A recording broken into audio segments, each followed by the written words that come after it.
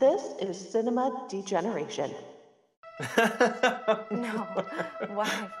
Why is that funny? Look, you came to me to find out how guys like Mike and Chucky and Freddy do what they do, not why.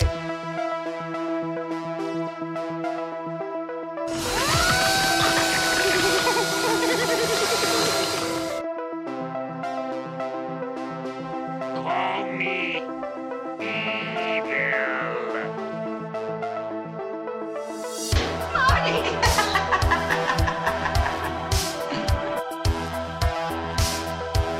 I'm just crazy about this store. Oh, are you? Well, that makes it all right in here. I'll just let you go. You're sorry! Look at me!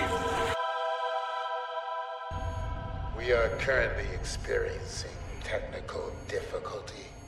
Please remain calm while we attempt to fix the ride.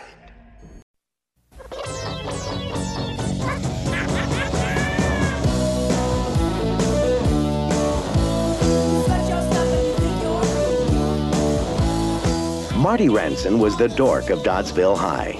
You get undressed in there. His classmates laughed at him. Are you ready? Here's Marty. Where's the fish? They tormented him. Where's the fish? And then they went too far.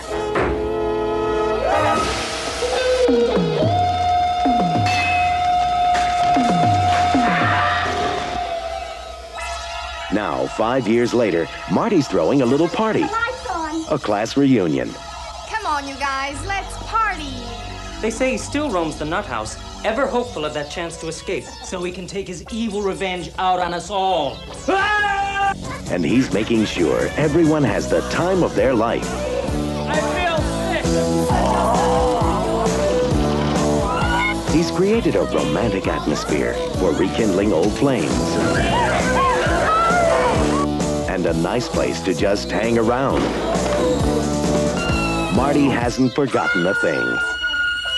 He's giving them a blast from the past they'll never forget. Marty Ranson is still a dork, but tonight he's getting even. Vestron Pictures presents Slaughter High.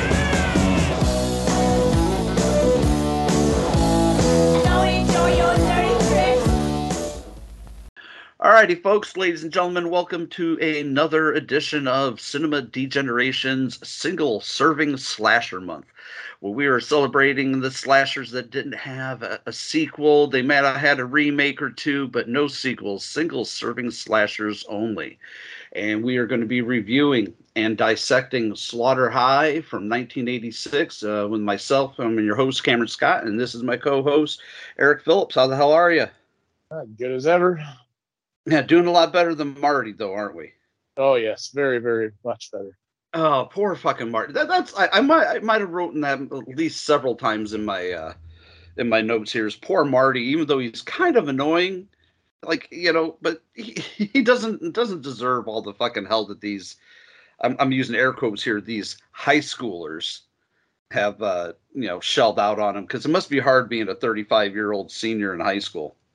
Yeah, you know. He finally got that chemistry test just where he was going to pass, and look what fucking happens. Yeah, you know, he lost half his fucking face is what happened. Yeah, another year he didn't graduate. Yep. Unfortunately for Simon Scudamore, who plays our illustrious villain here, Marty, this was his only movie, and he committed suicide within, I think a few weeks or a few months after initial filming had, commenced. And it was a drug overdose, an intentional drug overdose. And I know the producers, I read a little bit, had been concerned that maybe some of the film had influenced or it pushed his hand and wanting to commit suicide. But apparently, according to his mother, said it was the most wonderful time of his life, and said that he had more fun shooting this movie than he had in his in his life at any other time. But it's just sad to think that this poor guy felt the need to, kill himself at, what could have been an illustrious career, but it's sad. It's sad. But things happen. But poor Simon Scudamore playing Marty, Resnick was his last name. I can't remember. Or Ranson, Marty Ranson. That was it. The poor guy who gets the world's worst swirly in the history of mankind, and gets partially electrocuted, and then gets I don't know, what would you call it, Eric? A joint full of seeds that makes him sick. Yeah. They gave him a bag of barn floor to smoke, is what they gave him. Yeah. Oh God. That's why I said those guys, like when he's like, I whirled that joint with my own fair hands, and it's like, did you use just seeds, you bastard? But anyway, before we get too deep into this movie and about what happens to poor old Marty, let's go ahead and give the folks at home the quick IMDb synopsis, which is as follows for Slaughter High from 1986. 8 people are invited to their old high school for their 10-year reunion, where a former fellow student, disfigured from a prank gone wrong, is out to seek revenge. And that's yes and no, because this movie has a twist at the end. We'll get to the twist when we get to it, but unless we decide to spoil it beforehand. But what's the twist? Yeah, there's a twist. And this had 3 directors, which I found to be very odd. It was directed by George Dugdale, Mark Ezra, and Peter Mackenzie Litton. And I might hazard a guess and say that might be why this movie is kind of misleveled at times, as much as I have some love for it. I know you have feelings for it, or feelings about it, I should say. But, it feels like at some points this was meant to be taken as a serious slasher, and then at other times it's just highly apparent that nobody gave a fuck. And they were just winging it. Well, let's get this ugliness out of the way so that everybody can be kind of on the same page that we're on, so that they're kind of in on it. I'm not going to have very much to say about this movie, and stuff that I am going to say is going to be very critical. But outside of that, there are redeeming features now. So that's kind of where I'm at. I know you're a big fan of this, and I'm going to tell you right now, one thing that kind of you kind of bumped me up a little bit with that opening, because I did not realize that our lead villain had committed suicide, and I would be the first to say that he is probably one of the best performances out there. So it's very sad to learn that knowledge and to know that, this guy could have had a very illustrious career. He was good at what he did. Yeah, he might have been. He might have gotten typecast. I want to hazard a guess and say he might have gotten typecast after this movie came out, but he would have had one hell of a career. And I've always said being typecast is not a bad thing, because it means you got steady work. But yeah, well, not only that, but especially for something like villains. I mean, look at Tim Curry. Tim Curry, it's some of the major villains in the world, and he is so good at it. So good at it. Well, look at people like even Christopher Walken. You look at people like Christopher Walken. I mean, the typecasting has worked very well for him, I think. Yes, it has. I agree, because, let's face it, Christopher Walken has a very odd way of talking, and that uniqueness stands out. And what shouldn't work, somehow good directors make him work. I still can't picture him as Han Solo, though. No. Can you imagine if that casting had went the way it has been like, but Chewie, we're home. I just can't picture it going down like that. Hey, who are you calling scruffy looking? Oh, jeez. Anyway, we're getting off track here. We could do a whole show doing bad Christopher Walken impersonations. But this movie does start off with the way most of the movies in this era, the late 70s to the mid 80s, and these slasher era epics, starts with a prank gone wrong. But it's actually, if you think about it, it's like almost 3 pranks gone wrong, because they lure poor Marty in by way of having Caroline Munro, who plays Carol, the hottest 35-year-old high school senior I've ever seen. But that's what happens when you're married to the producer, I guess. But anyway. Well, all these people are just like, it happens so much in the late 70s, early 80s. Oh yeah. Where you got people that are clearly in their 30s playing people that are supposed to be 17, 18 years old. I mean, it's a practice that they still kind of do to this day in some movies. Yeah, this movie is full of tropes.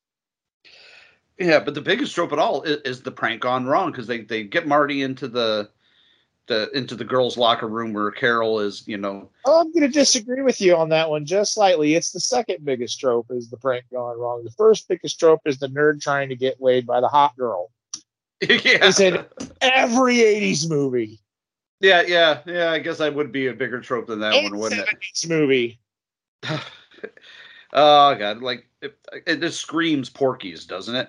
It's just like, they were still doing that 20 some odd years later with American Pie, nerdy kid trying to nail the hot girl, but it doesn't work for him.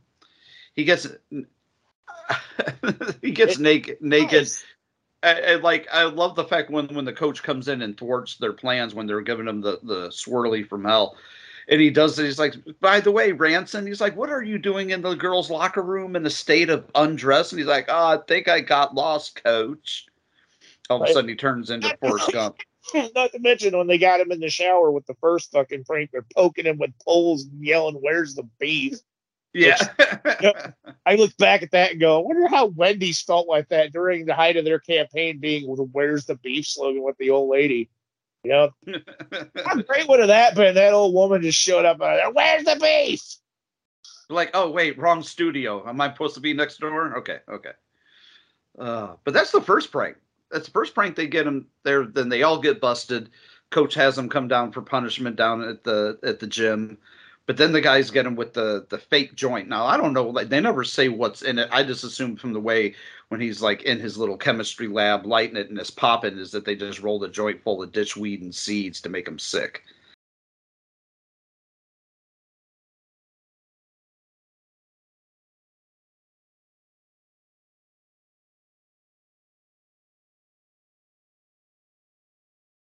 I mean, we get the first fucking vapid, stupid, arrogant bully bullshit. I don't even call these people by name in my notes. I got them as douchebag, dillweed, and all kinds of other shit. Bullies. I hate them. And that's what they're not. This isn't pranks gone wrong. Let's keep this fucking clear. This is clear out now bullying and friggin'. Oh yeah. And these kids should be in fucking Gitmo on hate crimes. Well, the third thing they do, like, what did they think was going to happen when what's his name, Skippy, or the Joker, as everybody calls him, goes in and puts, he's messing with whatever in the hell it was that Marty was concocting. And like my biggest problem with this movie is why would they set that big jar of nitric acid on top of that rickety ass fucking shelf? Why? Right. The shelf isn't wide enough even for the jar that he puts it in. Right? The fucking science teacher should be fucking fired. Science teacher should not have a gallon jug of fucking, nitric acid just sitting around where anybody can get to it too. I'm just saying. Open container, no less. No fucking glass cap, nothing. Yeah. But like, what did they think? I know at one point, like later on in the movie, because we're going to jump around here a little bit, because we don't have to cover this movie in a linear fashion. We usually do, but we don't have to. But like when later on, when they get to the school and they get like, oh, it's Marty. So like, it wasn't our fault though. None of that happened was our fault. We were just having a joke. And it's like, no, you sabotaged his science experiment that caused an explosion, that caused a fire, that caused him to get half his face burnt off by nitric acid. That's not at the beginning of the fucking movie too, when the coach catches him and they're like, what the fuck are you doing in this bathroom? They're like, they fucking get in trouble. They're like, "Oh, you fucking detention now," and they fucking coach walks out of the room, and they all drag behind him, and they're in the fucking gymnasium, and the first thing the fucking dumb blonde bitch says is, "This is all Marty's fault." Yeah, because he asked you to give him a fucking swirly from hell and expose him in front of the entire class. Because, hey, the people you're bullying are just, asking for it, right? Like, that's such bullshit. Like, I even had that in my notes. It's all Marty's fault? How's that again? But then we flash forward, and these assholes are all... You know where this is going. This is typical slasher fare. These assholes are gonna get what's coming to them. Well, you know what? Marty kind of gets what's coming to him, too, because here's my big thing with Marty. Is like, okay, they just got done humiliating you in the shower, filming it, swirling you, all that fucking shit. Then just like, I don't know, 10, 15, 20 minutes later, two of them come up to you. You're like, hey, you want this fucking joy? Oh, what? Yeah. I would have just taken the joint and then just thrown it away later.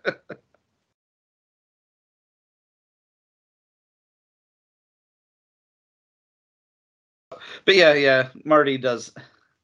He does kind of ask himself. He makes himself a victim, essentially. Yeah. Stokes the motherfucking thing, and it pops like crazy, and he ends up getting sick to his stomach. So whatever they put in that thing made him sick, but he still doesn't learn. No. And what does he get for his troubles? He gets his hands burnt to cinders and gets half his face melted off by nitric acid.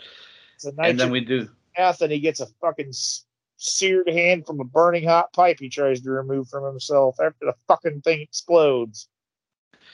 And all those kids are like, looking like, oh my God, poor Marty. Well, nobody is going to try and help him. They're just staring. They're just like, oh, look at the situation we created. Ain't this a tragedy? Yeah, look at that. But you know what the most horrifying thing is? The biggest letdown of this movie is the fact that when Carol wakes up from her nightmare, which the whole opening of this movie is revealed to be a reminiscence of the situation that happened, and she goes to have a shower with the world's worst fucking water pressure. She's using that sprayer that's just trickling out water. I was just like, right. And I'm the type of person that pays attention to shit like that. I'm like, the real culprit here is that fucking poor fucking water pressure in the shower scene. Shit, water pressure, man. Yeah. And this is where I get to my first really big complaint of the movie. All right, lay it on me. We're now roughly 20 minutes in to get this fucking 3 pranks. See, this movie is filled with so much unnecessary shots of just like shit you could have cut short. There's so many filler shots. There's horrible fucking music. And the worst part is there are so many blackout shots in this movie. The movie is so fucking dark at times, you cannot see what the fuck is going on screen. Oh, especially when they get to the school, like for the 10-year reunion. And they get there and they're showing the exterior shots. It's so dark. It's blackout here. If you got a good sunbeam coming through a window and you're trying to watch this movie, you ain't going to see shit. Even with the friggin' lights turned out and the friggin' room completely fucking dark, you can barely make out what's going on. These are the type of movies that need remakes. I have all for remake on this movie. I don't need fucking... I watched Psycho the other night. Oh my God, it still stands up to the test of time. That movie was made in the fucking 60s. I didn't need fucking Psycho with Vince Vaughn, the tiredest looking fucking Norman Bates ever. Like, I would just chase you and stab you with a knife dressed as my mother, but I'm just so damn tired. I took 3 Tylenol PMs and I still couldn't fall asleep. But I digress. But I would agree. I would agree this would probably benefit from a remake because it's cheesy enough and it's amateurish enough. Take the cheese out of it and the amateurness out of it. The fucking kills are original. Yeah. All right. And I like the mask for the killer. I like the Joker mask, the Jester mask. The premise, the story's there. The premise is there. Even some of the practical effects and some of the kills are amazingly done. Some of them are very cheap looking. We'll get into that when we get to that. But There are some that are really, really good. There's some remake that would be tremendous if they took out the cheese, made it serious, updated it to today's freaking standards about bullying and stuff.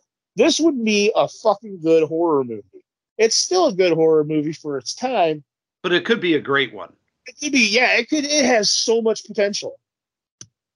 But there's something that I still love about it. There's something about the goofy attitude that I think what it is the fact that this was all filmed in London.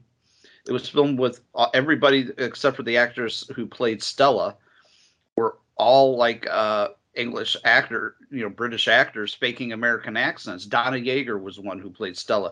Was the only one that was American. That makes so much more sense now to this movie because, like, this entire time, like I don't get into movies like as deep as you do, so I don't like research. I know you love all the ins and outs. Yeah, I love finding out the tidbits about how it was made and shit like that. I know. Yeah. This is why we're friends too, because I'm too lazy to do that shit. You're so passionate about it, and me, hey, I'm like, oh, it's interesting, and I love hearing about it. But I'm not gonna fucking do the research on it. I do research on stuff. It's one of those things. I wouldn't. There's so many movies, man. That's what you got me for, right? I mean, there's so many fucking movies. I couldn't fucking do it. I like to focus on one tiny thing. You just get in there and you fucking wormhole your shit. Oh my god, dude! It's amazing how you do it. I'm like Charlie from It's That's Always Sunny episode where he's like everything's tying together in the mailroom. That's me. Okay. Wild card.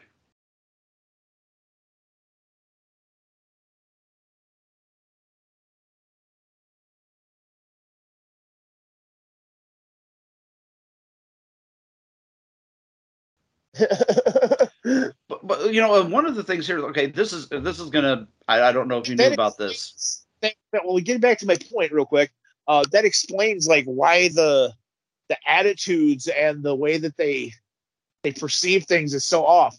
This is British people's critique on what they think Americans are, how they act.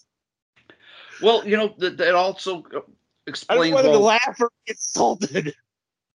Well, I mean, it's just kind of like, when they've had Canadian slashers that always appear to be, like when they're taking place in America that just feel a little bit off because it's their interpretation of what they think, I guess life in America is like. And do any of us really know? I don't even think any of us really know what it's like anymore. The people in this movie, you could fucking strangle them with a cordless phone. They're so stupid. It is true. But here's a little tidbit that I got for you. This is something that, because this movie was originally supposed to be called April Fool's Day, but they found out another movie was being made with the same title for release the same year, so they went with the kind of a more... the other April Fools. Yeah. I know the movie too.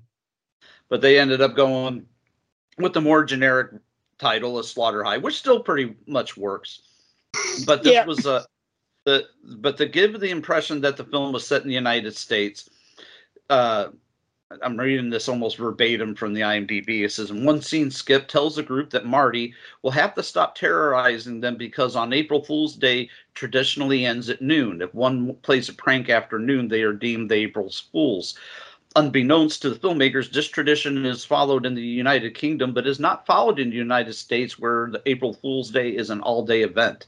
So it kind of gives themselves away that it was a British production, which I didn't know that. I didn't know that because I also always used to think, like, I always thought of April Fool's Day as an all-day event. Until you went to sleep on April Fool's Day, you were susceptible to the joke. That fucking cuts out one of my fucking critiques. Let me find it here. So the notes somewhere.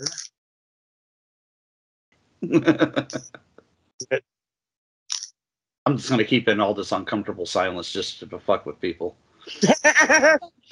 You get to it later. I'll find it in my notes. I'll cut all that out. I'm not gonna leave that in. Not even to fuck with people. But yeah, that also kind of, like I said, that kind of tells you where the mindset of this movie is. It's a British version of American high school life, where they actually had to truck in and ship in the lockers for the scenes. That's why if you notice, a lot of the lockers don't match from one set to the next, because traditionally in English schools they don't have lockers like we do in America, so they had to ship those in. And it was a place that was getting ready to be demolished, just like the school is ready to be demolished in the movie when it jumps, does the 10-year time jump, which nobody gets any older. Everybody is still the same 30 to 35, when they. And even old Digby, man. Old Digby was the old janitor, and it's been 10 years, and old Digby looks fucking like old Digby. Oh, remember, he's not the janitor anymore. He's the caretaker now.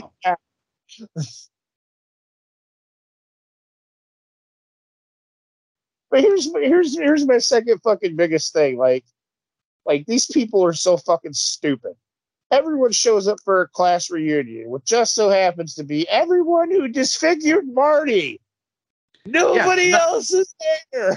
Nobody else shows up. Well, I do kind of get it. I get it, because everybody thinks it's a prank by Skip. So I do kind of get it, but he should be concerned, because he did not schedule this. He did not, put this prank. I mean, air quotes here again, and can't see. He didn't put this prank together, and everybody just assumes it's like, hey, you went all out, Skip. You got food and drink and everything, and put up decorations. Like, I'm gonna set you back a pretty penny. And he's like, hey, I try. But he should straight up be like, no, I didn't do this. He does it. He does it first, but then he just goes along with it, like, oh yeah. I'm setting you guys all up for a prank just to get you here for old time's sake. And it's like, but he didn't. Exactly. That's why this is where my first note comes in, where I'm like, God, these people are dumb. Marty's dumb for trusting them, and they're all dumb for sticking around. Oh gosh. Yeah. And again, when shit starts breaking down, how did Marty know that the character, I think it was Ted, was going to shotgun that beer and give us our first, well, not our first death scene, because the caretaker gets bumped off first once they finally break into this. They manage to break into the school that they can't break out of later. There's here again in my notes where I have a problem with this movie. Everyone decides they're in the school where there's an average party spread is set up with no one around, and a big banner saying "Welcome back." And they discover all their missing items along with Marty's locker, and they decide to open it and find Marty's yearbook, right? Yeah. And this is something that I've noticed here the first time. I've watched this movie a couple dozen times, I'm sure. Marty's yearbook was still wrapped in the bow in the bow and everything. He's like, wow, I guess he never got a chance to pick that up, huh? Like, no, he never collected it. So let's open it. So they undo the ribbon and open it. But the yearbook is signed in several different spots. Right.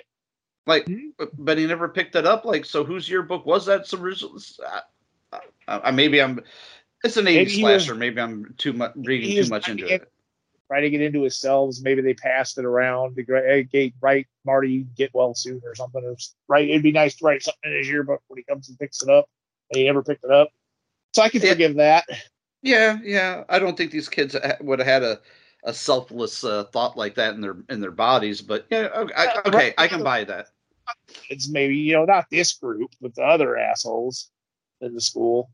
But here's everyone sits around when this is going on. The fucking main asshole tells a story about what happened to Marty and how he became a berserk lunatic, and thanks to their actions, they make a big joke about him breaking out for revenge and shit. Right after he tells this horrible story. So they're not remorseful for this shit. No. And while this is going around, so he's telling this shit, everyone decides to sit around and do drugs. And they're smoking dope and doing coke and drinking beers and mysterious invitations to reunion where only the people who disfigured Marty showed up and had a bunch of personal effects, just show up. That seems safe and legit to me. And then we get to the fucking old janitor who's now the caretaker in the whole high school. And funny how no one aged a day. I like how he Fucking- calls out the one dude when he's just like, "You remember me? Skip Pollock, remember me?" He's like, "Oh no." He's like, "Wait a minute, I do remember you. Boy, you was a pain in the ass." Right. He calls him I'm out. gonna tell you right now, man, that fucking, maybe it's Maybelline, because that fucking makeup that they're using is age defying as shit. Right? But unfortunately, get the first kill of the movie, which is old Digby.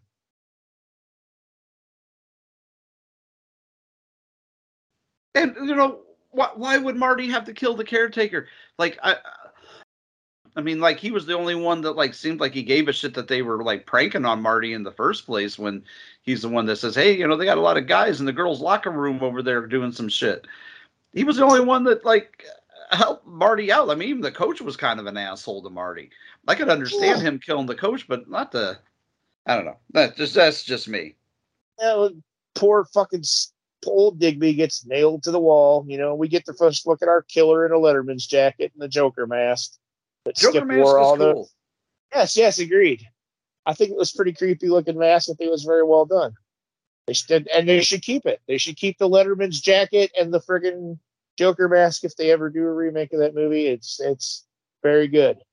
I like it. Yeah. But then we get this shot where everyone sits around and eats the mystery food, and boom, just as predictably possible, gut rot extreme from a spiked beer. It happens on April Fools, just as the clock strikes midnight.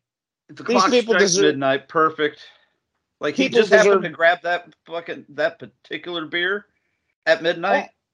Hey, he knew something. Hey, he knew that they're all fucking drinking and smoking, and they're fucking. That's all that they used to do, and they're gonna come back. So he knew that somebody was gonna get that beer. How did he know he was gonna get? They were gonna get it exactly at midnight, though. Yeah. That's just my problem. My suspension of disbelief will only disbelieve so much. It finally dawns on the group that something's wrong. Yeah, when Ted's guts explode all over the one girl, and they all bust out and fucking leave her up there. Like I said, I'm going to butcher this movie, but I do have some good things to say about it. And here's one of the good things: that practical effect, that gut shot on him, very good. It looked legit. It did. It looked legit. Yeah, it was a good explosion, and the intestines look like legit intestines. I would hazard a guess to say they probably used pig intestines or something, because those did not look manufactured. So I will give it that. Hey, how many people have used the shotgunning of a beer to explode out someone's intestinal tract? Not many people. So I'll give them that. And this is where I'll say that it's no Howling 2, but they do get their mileage out of that damn song, because they play that song again. Like, I will admit to kind of liking the theme music, but it grates on your nerves when it's the same tone over and over again. That fucking song throughout the night. It was only a 2-hour movie. It's not even a 2-hour movie. It's like an hour and a half. And after that hour and a half, I'm walking down the hall to take a piss. Walking back down the hall. Fucking, it's a brain work. It's fucking horrible. It's been stuck in my head. The soundtrack for being done by the soundtrack was done by Harry Manfredini. Who like infamously made the Friday the 13th soundtracks, which you can tell, and especially in the one point when the one Josh Douchebag number 1, or maybe it was Josh Douchebag number 2, but jumps up with the fake, Jason mask, hockey mask on, and he's like, "Who'd you think it was, Jason?" They totally even use a in the background. Like, it just seemed like he used like bits and bobs from like unused tracks that he didn't use for the original Friday the 13th. It just, I hate to say it because I love the man's work, but it just seemed really this kind of like lazy. Like, he's like, I'm either going to phone it in or I'm going to use half the tracks that I didn't use for the first 3 Friday the 13th. Yeah, this is also the point in the movie now that after Ted dies, and everyone soon realizes that they're trapped inside the old school because the windows have been electrified. That this movie has a lot of blackout moments. Oh yeah, like this one makes me wonder if they were just using natural lighting for the majority of it, and they just didn't have a lighting budget. Absolutely, you could tell that they were using natural lighting. I mean, when that shot when they're in the parking lot trying to get the car, it's so fucking dark, and then the only time you can actually kind of see what's going on is when they're by the building lighting. Yeah. Or when he actually gets the blonde douchebag gets the car started and he like actually turns on the headlights, then you can see some shit. Like I said, this is why I say that this movie is good for a remake. Yeah. We have technology now where we can make that shit to where it looks dark as a shit like that and it still see what's going on. I was going to say one thing before I get too deep into this movie. A note I had here where I said their accents float around like leaves in the wind in this movie. Like their versions of American accents are just plain fucking horrible, man. The short little blonde one's the worst. But you know, it's funny that you say that because she was Nancy. Nancy. Okay, the other blonde. I was going to say because the one that played Stella was the only one who was actually an American. But yeah. Nancy. Yeah, Nancy's actually bad. You can tell she's not from America now that you've pointed that out. Because I've always wondered why her accent was so fucking wonky. And now I know she was putting on a fake accent. Yeah, she was going somewhere in between British and American, and it kind of had this weird, like, it wasn't bad, but it wasn't like you could tell it wasn't American either. Like she was some kind of foreign, but it was like it didn't sound British either. It was weird. Yeah. Oh yeah. A lot of questionable accents in this movie. Speaking of questionable things, what do you think about the fact that Shirley, who got Ted's guts exploded all over her, manages to find the only bathtub in high school history? Like, where in any high school or school that you've ever been in have they ever had a bathtub? Just saying.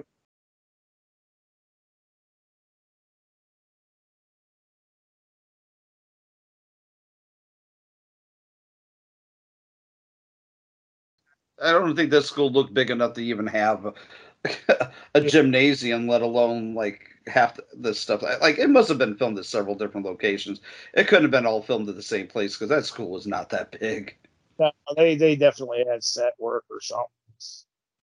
Oh, but I do like the Shirley death scene. Now I know a lot of people have complained online about this particular death of like why didn't she just get up when she's washing the blood off and then she turns on the water again and then it starts pumping acid into it. Like you're already submerged up to mid chest in acid. I don't know how well you're going to be able to like escape that. You know, I can poke holes into the thought of. Oh, before the acid bath though, we missed a kill.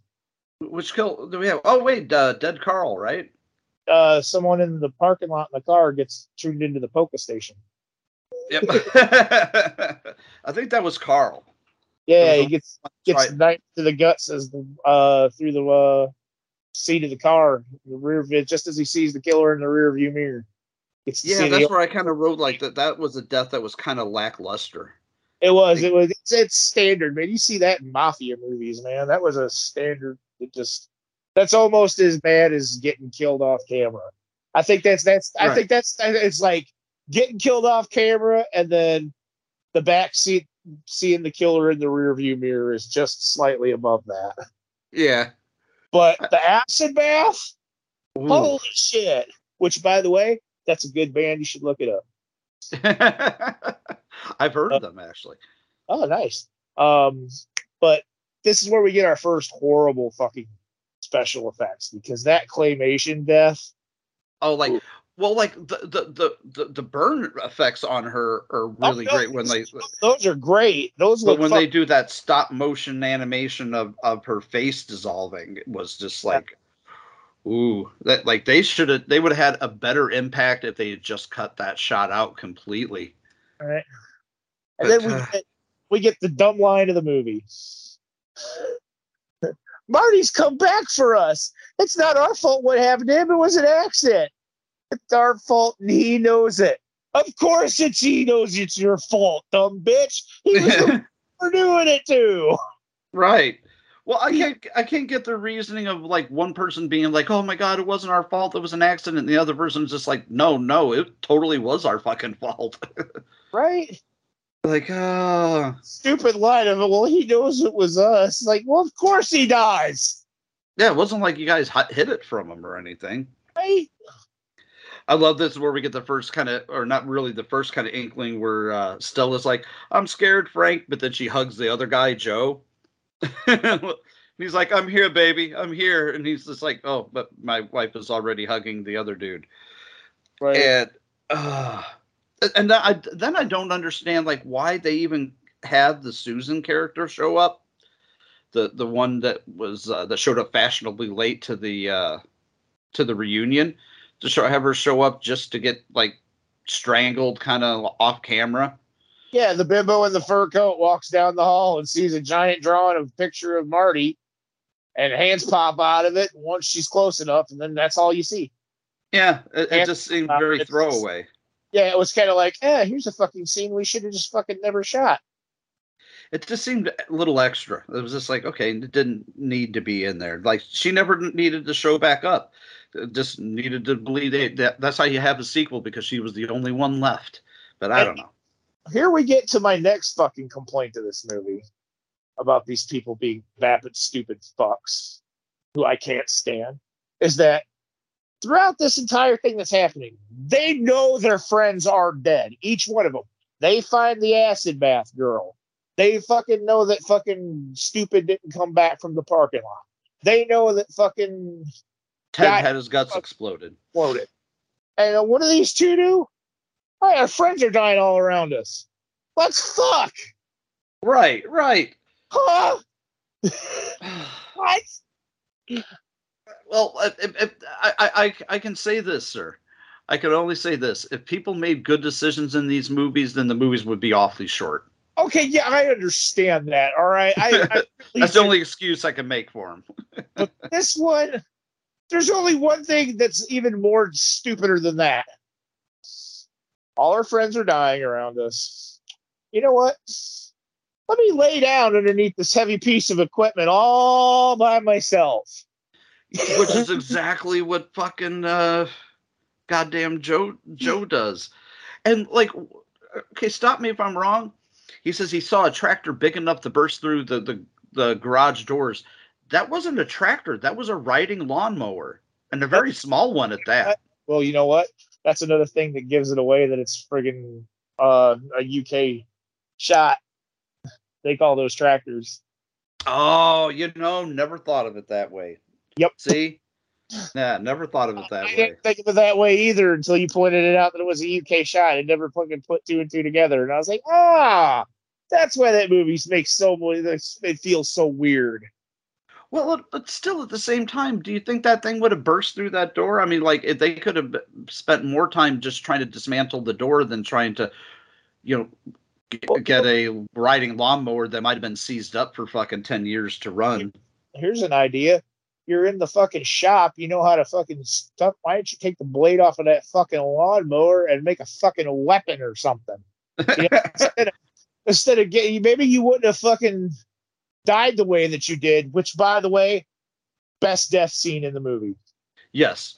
Hands down. I love when he's sitting there and he's, oh, yeah. When he's just standing. Oh, no, go ahead. Sorry.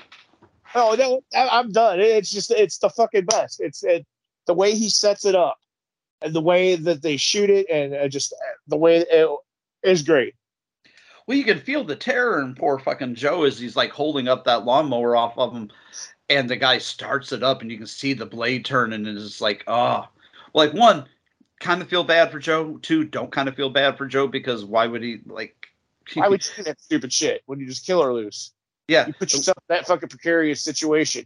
And then on fucking top of it, the first thing he fucking does, before he even starts it up, he removes the jack, so he's got to fucking use his strength to hold this fucking thing up.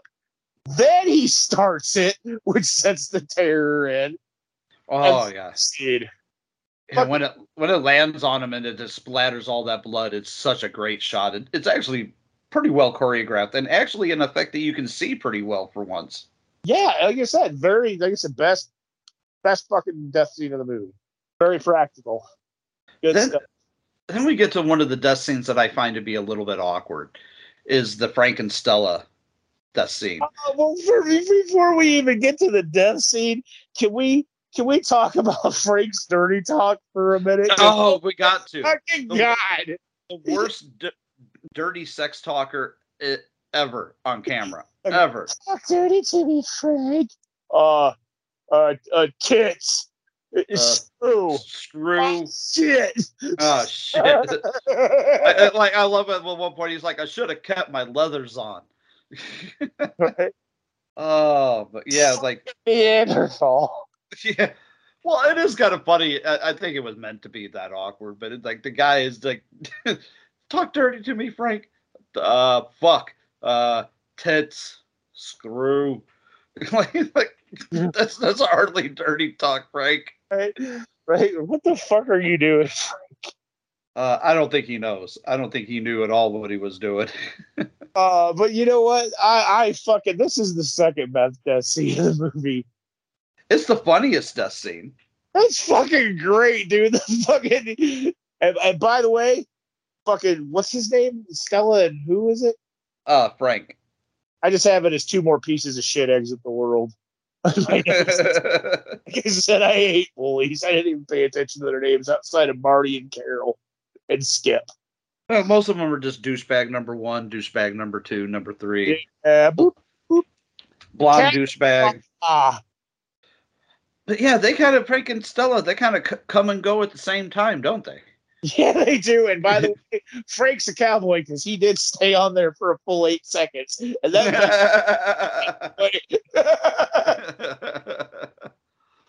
oh, and what do they say downstairs? No, they know their friends are being killed.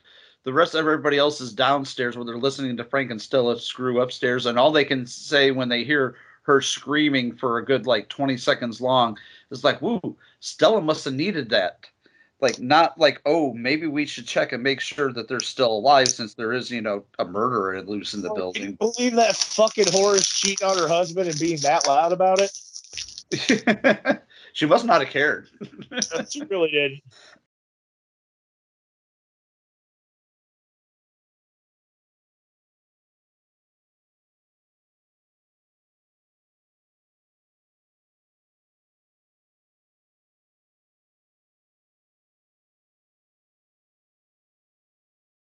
Now we're down to 3 and the blame game begins. Let me do my game show host voice for you. Welcome, everyone, to the blame game. I'm your host, Richard Heavybreath. Let's welcome tonight's contestant, Nancy. Okay, Nancy, who's to blame for Marty's disfigurement? Is it A, Skip and Carol, B, Stella, Frank, and Joe, or C, it's all of your faults because you're all horrible pieces of shit? You have 30 seconds. Time begins now. And Nancy says, it's all your fucking fault. You're the reason. You should have died, not us. She picked Skip and Nancy. I'm sorry. You are wrong. It's all your fault. That's all of your faults. But I agree with the blame game. I don't agree with it, but I understand it. What I don't understand is the plan. Skip thinks that if they just make it to noon, everything's going to be okay. Like Marty's going to forget the fact that he's been disfigured for a decade. Yeah. Okay. Thank you. That's what I was trying to find in my notes earlier, and we're finally here. And then it says, Skip says to survive that they just have to make it till noon, which makes no sense because I'm pretty sure that lunatics don't have timetables. Serial killers and supernatural things do. Stupid. Well, yeah. They even say at one point, it was like, well, Marty's stuck to the rules so far. What rules? He's been murdering you. There's no rules for that. It's just, he's supposed to forget that y'all disfigured him and he's been, seeking his revenge for 10 years. Oh, But if any of them survive, until noon, I guess all bets are off, and I'm going to go back and work at IBM again. All right. All they have to do is stay awake. Skip says with spear in his hand as he immediately falls asleep. Like literally, I have that as my note. Stay awake. It'll be a cinch, and instantly, all three of them are asleep.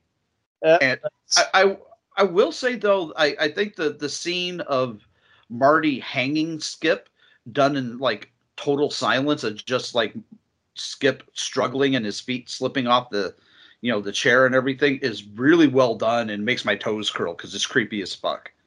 Oh yeah, he definitely does it. He's like, as he falls asleep, he's awakened to the sound of jingle bells, and it's immediately dragged off camera. Small, stupid, Yeah, because you want to, when you're supposed to be guarding the only two people left, when it's you and two other people, you go off on your own. When you hear a strange noise, you abandon your post. But then again, these people are all horrible people anyway. Yeah. Hey, where's Skip? Oh, he's hanging around here somewhere. Yeah, he's there he is. Oh, he's in the closet with Carradine, I guess. Okay, we get you.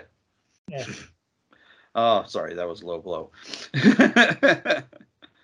But I didn't get the fact. I will say I get it later on because we're getting close to the end here, and there's going to be a big reveal. But everything is cleaned up. Like when they get to the bed where, Stella and Frank got killed, it's cleaned up. When they get to where the lawnmower fell on Joe, there's no blood anywhere. It's all very neat and very clean. But what happens? Nancy finds the fucking Marty's yearbook, and what? It's got an X, half an X crossed out. It was X is crossed out on everybody that's been killed so far, and her face is half crossed out. So she freaks out. Because Nancy's next. Yep. And she kind of goes out like in a similar way of like that Angela killed somebody in Sleepaway Camp too. She meets a really shitty demise. Yeah, yes, she does. Well, see, that's what confused me too, because this is another thing that should have gave it a friggin' dead giveaway that it was not filmed around here. They don't make septic tanks like that around here. Right. Now, I always wondered that for so many years until I had found out, like just a couple of years ago, that this was, a British-made slasher. Yeah, but as she meets her shitty demise, she meets her shitty demise by being stupid as hell because she freaks out, runs off, makes it outside, only to be confronted by her killer and is pushed into a septic. Yep. If she just ran in a straight line instead of veering off road, so to speak, she might have been all right. She might have been able to outrun him. I mean, Marty's been killing people all night. He's got to be tired, right? Yeah. Well. Then we get to my next fucking problem with this movie. Now we're at our final girl moment.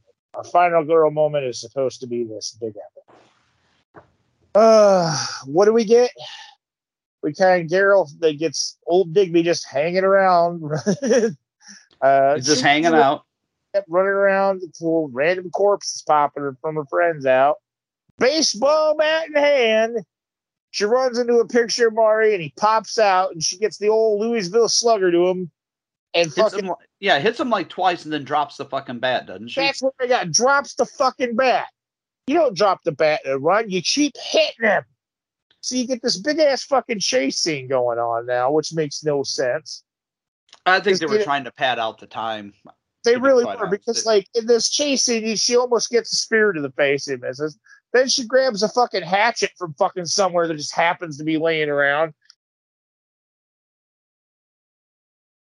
And she's sitting there hiding behind a door frame. And what happens? He turns and buries it in fucking Skippy space because Skippy managed. We skipped over this part with Skippy that he managed to break the rope and get untangled from the noose and everything. So he survived Marty's original plan, death form, only to get, collateral damage, hatchet to the face, which I thought was just like, what the fuck? Like, what happened here? What the fuck happened here? But then somehow he fucking goes through the second floor window, and instead of trying to fucking chuck that spear directly at him, she just kind of drops at his side. Hey, what happens? He picks it up and chases her again. All this fucking convoluted shit to get Beryl back in the shower so that Marty can penetrate her. Yep.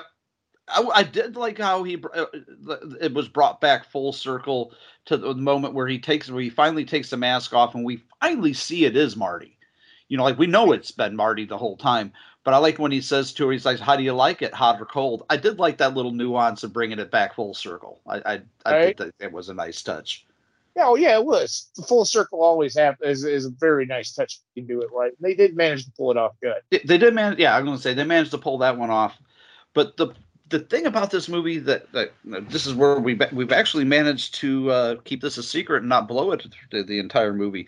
There's a dual fake out ending where, you know, Marty's walking around. He's like, you know, he starts boasting like, "I killed you. I got you all, you motherfuckers. Me, Marty, I did it." And then he starts hearing everybody calling his name, and you know the ghost. You know I'm interested to see what you think about my theory with this ending, because he starts seeing all the ghosts of everybody he's killed. You know, they're bleeding out and they're chasing them. They look like, you know. Is that what that was supposed to be? I thought he wandered into the set of a fucking Pat Benatar music video. Well, he might have. That was how they were able to get the effects budget so low. God, I was going to there's either Love of the Battlefield playing that thing. It was kind of music video looking. But when he pops back up, when it's revealed at the end, though, that Marty's just in the institution, this whole thing has been a quote unquote dream. This is what I kind of take this fake out ending. When the nurse comes in, is it's like, "Oh, don't worry, Marty, we're taking the bandages off in a couple of weeks." And then, you know, Marty kills the nurse off camera. The doctor comes in. He's in the nurse's outfit. When he turns around, is Marty, you know, holding the struggling nurse down and sticks the doctor in the eye with the syringe. So he's killed the nurse, he's killed the doctor, and he starts. It's the gruesome shot of the movie, I think, is when he starts pulling his face off, and that just pauses like mid-tear as he's tearing his new plastic surgery face off.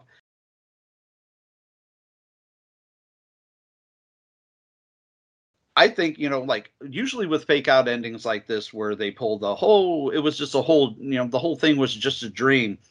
This is why I'm able to forgive this movie for it. Because I think Marty has been, you know, Marty's only been in the hospital probably a few weeks, maybe a few months. He's been going through all these surgeries, you know, and all this post-traumatic shit. I think he's been living this out in his mind as a like, how do you want to say, like a fantasy in his head, a fantasy nightmare, you know, for so long. Morphine drip. Huh? It's the result of a morphine drip. Yeah, pretty much. But I think like the perfect ending, you know, this would have been perfect to have an immediate sequel to, would have been like Marty actually going out and killing off all these people. I think they were setting it up for that perfect sequel that just never happened. Because he's been, you know, I always thought to myself, perfect way to start this next one off would have been Marty going through with all these like fantasies that he had, you know, of killing his classmates and luring them back for a class reunion, because we don't know how much time has passed between the incidents at the beginning of the movie and the way the movie ends. So like I would have thought that it would have made for a perfect sequel, but we just didn't get one.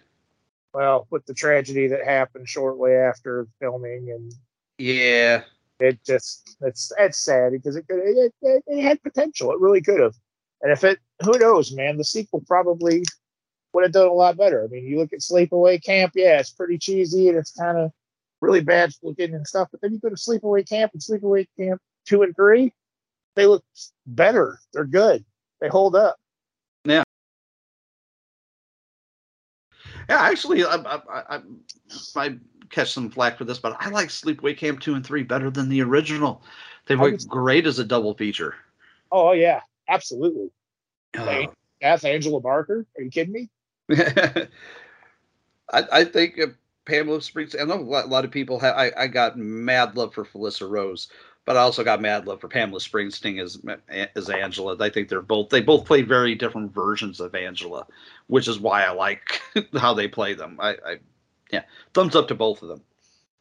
But that being said, we are at the end of Slaughter High. I know we've kind of shit all over this movie a little bit, but I still got mad love for it. So I'm really interested to know what you think, Eric. You know how we do things around here. Final thoughts and a rating on a scale from 1 to 10. Well, like I said, I'm very critical of this movie because like I said, it's one of the ones that I've watched, and it aggravates me that they didn't take the time and get better writing. Just, I don't know, if they would have saved it and got a little more budget and a little more time, it could have been a well-lit movie. It could have been a little bit more well done. There are problems that, too many filler shots, too many unnecessary shots, too many blackout shots, horrible music, bad acting, except for, a few really good. Like I said, Marty was good, Skip was good, Carol was good, Nancy had her moments. When she stayed in her accent. Yeah. But for the most part, they're forgettable characters. The death scenes are very well done for the most part. There are a few wonky ones that don't look right, but you had to use what you had to use at the time. Evil Dead did it too, so I can forgive claymation. But it was in the days before they had CGI, brother. We had what we had. Exactly. We had to use what we had to use. So I get that. It's just, there's better claymation out there. They could have took the time. They didn't. This feels very rushed and very, like they didn't exactly know what they were setting out to make when they were making it. It was like, did we want to go this more comedy route, or did we want to take this more serious route? So all of that,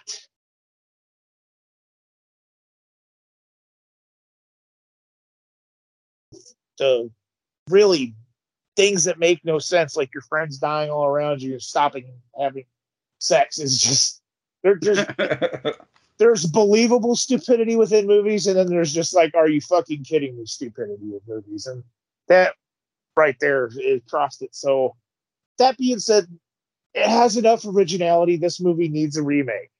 It really does. It needs to be updated. It needs to be shot better, but it needs to keep the storyline. It needs to keep the premise. Don't change the deaths. Don't change the story. Just reshoot it. Take out the unnecessary shit and take out the stupid shit, and you got a very, very great horror movie. But this should have remained a script. 4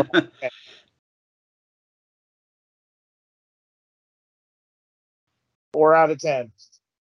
4 out of 10? Gotta go 4 out of 10. I'm coming in considerably higher than you.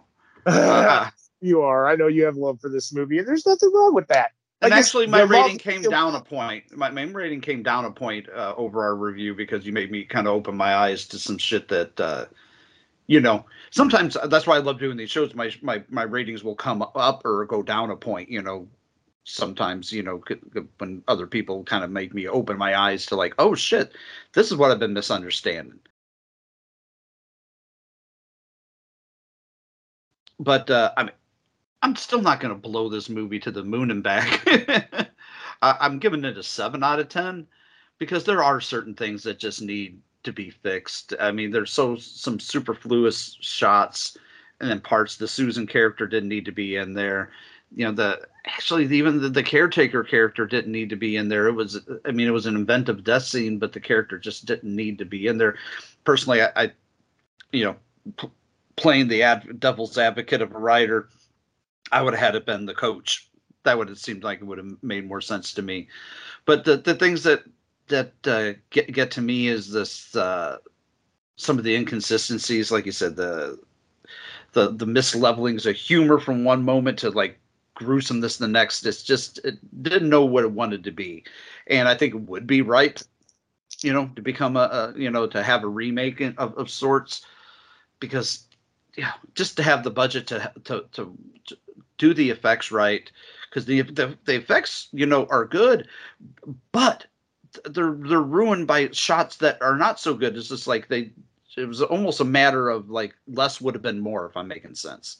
Like the claymation shot, or some of the wonky like shots when they're doing the electrocution scene. It's just sometimes it's just like great, but there's like that one shot does kind of ruins the rest of it. And the lighting is so bad it brings it down. Originally, I started out as an 8 out of 10 because I love the goofiness of this movie. But yeah, like I said, you kind of opened my eyes to some things that were just kind of somewhat wonky in this, and so I got to give it a 7 out of 10. I still love this movie, but I do agree with you that I think, and you won't hear me say this very often because I'm not a fan of remakes, but I think this is a movie that would benefit from a remake. Yeah, this is a movie, like I said before, it's so bad it's good, but it could have been so good it's great. There you go. Yeah. That's the way of putting it. If it had just been made with a little bit more love and care, it could have been a great movie instead of just a bad good movie. Well, you know what? But I think when we, in the beginning of this show, we struck on what's wrong with it too is that you had 3 directors. That's way too many people pulling in 3 different directions. That's what I also thought too. Like if it maybe would have had just one driving creative force behind it, maybe it would have been just a little notch better. Well, dude, look at me and you. I mean, we did along. We have similar thoughts and processes, but this show tonight proves that we also think differently about things. And could you imagine me and you trying to direct something at the same fucking time? We'd end up pulling each other's hair out and hating each other. No. One of us would have gotten a hatchet in the face, right? And one of us is going to fucking direct and the other one's going to fucking produce. Right. All right? And then vice versa, if so need be. I often said the only times when a movie benefits from having a dual set of directors, if you have one director set to take care of the actors and do that kind of stuff, and one director taking care of the technical angles. Right, or if you're going to switch genre. Like, here's a perfect example of 2 directors. Have you seen that show, Kevin Can Go Fuck Himself? No, but Patty watches it. I'm familiar with it, but I haven't watched it. It is fucking good. And here's why it is good. I have never seen anything on the TV like this before. And when I watched it at first, I'm like, what the hell is this? And without getting too much into the show, it's basically about a woman and her husband and the life they go through. And the woman's side of it is shot like a drama, and it's very it's dark lit. It's very reality and gritty based looking and stuff like that. Okay. But then the husband comes into frame, it goes into the fucking bright lighting and the sitcom looking atmosphere. Oh, it's a TV show, and the premise behind this is that this woman is struggling with her marriage because she's living in reality and her husband is literally a goddamn cartoon character because he's so fucking vapid. It's fucking brilliant, dude. I've watched both seasons of it so far. And I'm not going to spoil it for you, but it's a fucking really good show. You should watch it. It fucking... when I get through watching all 3 seasons of Ghost, then maybe I'll start that one up. It's really good. I was actually surprised how well I liked it. Huh. Well, we'll check it out soon. Yeah. Only so many hours in the day. I got to finish a couple of shows first, you know? No, I get it, man. I get it. But that it's like that's a prime example of like that would be a good way of using 2 directors. If you're going to shoot something that's totally different from something else and be in the same show, that would benefit. But still, I can't even imagine having 3 directors. That just seems like too many. One movie and 3 directors going, well, we should do this. No, we can't do this. Do this. Well, what if we do this instead? And then you got the guy in the middle. I think we should do this. No. Yeah, this is too many cooks in the kitchen. Too many cooks. Yes, exactly. Yeah. And that's what made this movie suffer, and that's where it feels so awesome. Yeah, that's why it's it is still one of my favorites. Being a quote unquote single serving slasher, but at the same time, it's so unpolished. I gotta admit that. I'm gonna I'm gonna give it a point up. I'm gonna go to 5. I'm gonna go 5 to 10. Here's why. Because when we're talking about this, while I'm thinking about it, is that it kind of comes off as a fever dream, but it's supposed to be a fever dream. And 3 directors giving it that pull and pull kind of gives it that fever dream feel to it too. So, yeah. Oh, so you're amending it. You're coming up a point to 5. I'm gonna come up a point to 5. Okay. Well, that's good. That's usually my cutoff point when I can recommend something or not. I usually say 5 and up. I can recommend anything below a 5, unless it's a die-hard fan. I can't recommend something. But with that being said, I think we can put a pin in this one for the afternoon. I've had a lot of fun doing this one. I kind of like it sometimes when we pick ones that we don't necessarily see, eye to eye on, because I think we have similar tastes and we usually see eye to eye on a lot of stuff. But I made you come down a point, you made me come up a point. So there you go. And that's what friendship is all about, folks. Yeah, it's being able to have differences of opinion and come out on the other side of a conversation, not in an argument. Hell, you say. Surprise, surprise. People can get along. Oh, shit. How do you say? Try it, people. It hasn't worked yet, but you can try it. But that being said, buddy, I want to thank you for coming on the show again for another Appreciation Month. It's always good times, man. Well, folks listening at home, you have been listening to us dissect and review Slaughter High from 1986 for our single-serving slasher month here at Cinema Degeneration. And if you want to know how to help us out, the three good ways that you can do that is rate, review, subscribe. Those three little things will help us out a lot and get our podcast out there a little bit extra push.